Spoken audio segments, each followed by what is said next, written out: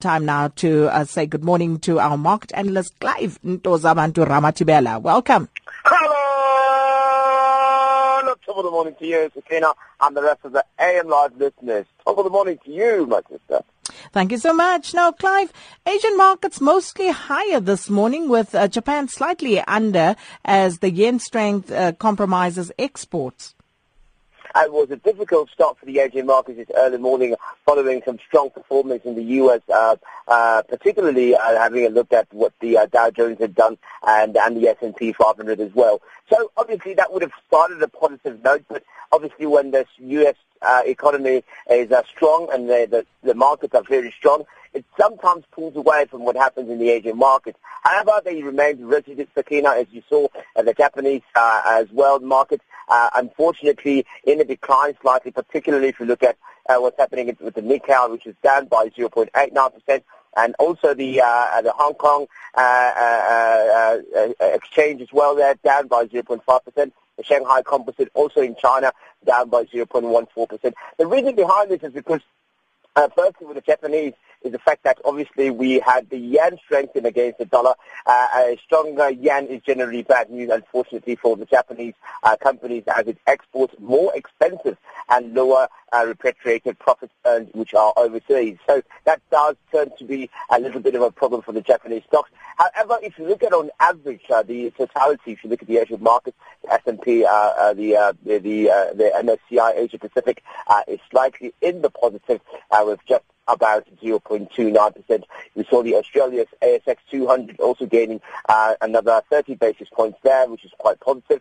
And the healthcare stock index, which you never look at, but it's also a combination of healthcare companies within the Australian stock exchange, which are all obviously added onto this, and they all make up a amount of so that they were up by about 2.63% at the back of some good results that came from Main Pharma Group, which also included some very good positive returns there. So all in all, it's a bag of mixed content, Sakina, something like somebody would call a mixed masala. In the Asian market, unfortunately. Indeed, it is.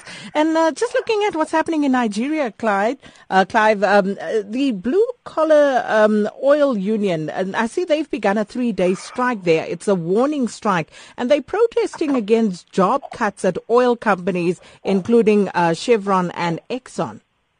Yeah, it's a story that we haven't actually been...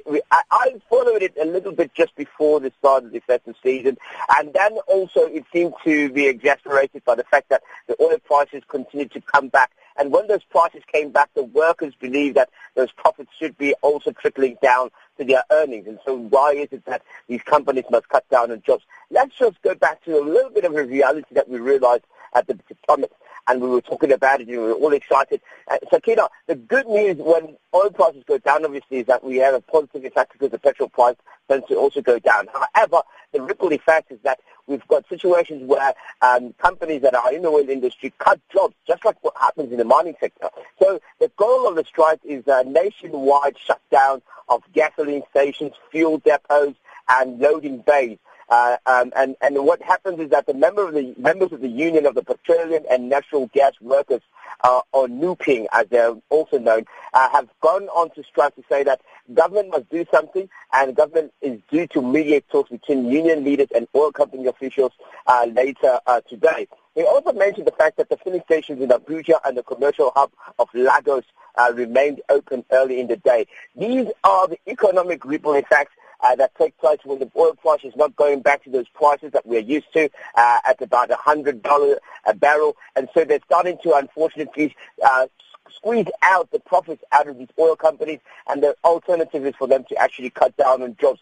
If we can talk about where Nigeria was, Sakina, not so long ago, they were the number one economic hub in Africa. The GDP number was positive. However, all that has gone sideways, unfortunately, following that oil slump in prices. And so what is taking place now is that they actually have fallen to number 4 on the continent, just behind Egypt. So it's a very, very sad story, and we'll keep updating you, obviously, as it unfolds. Certainly, we'll keep an eye on those developments. Clive, thanks you so much. We'll talk to you again tomorrow morning. That was our market analyst, Clive Ramathibela.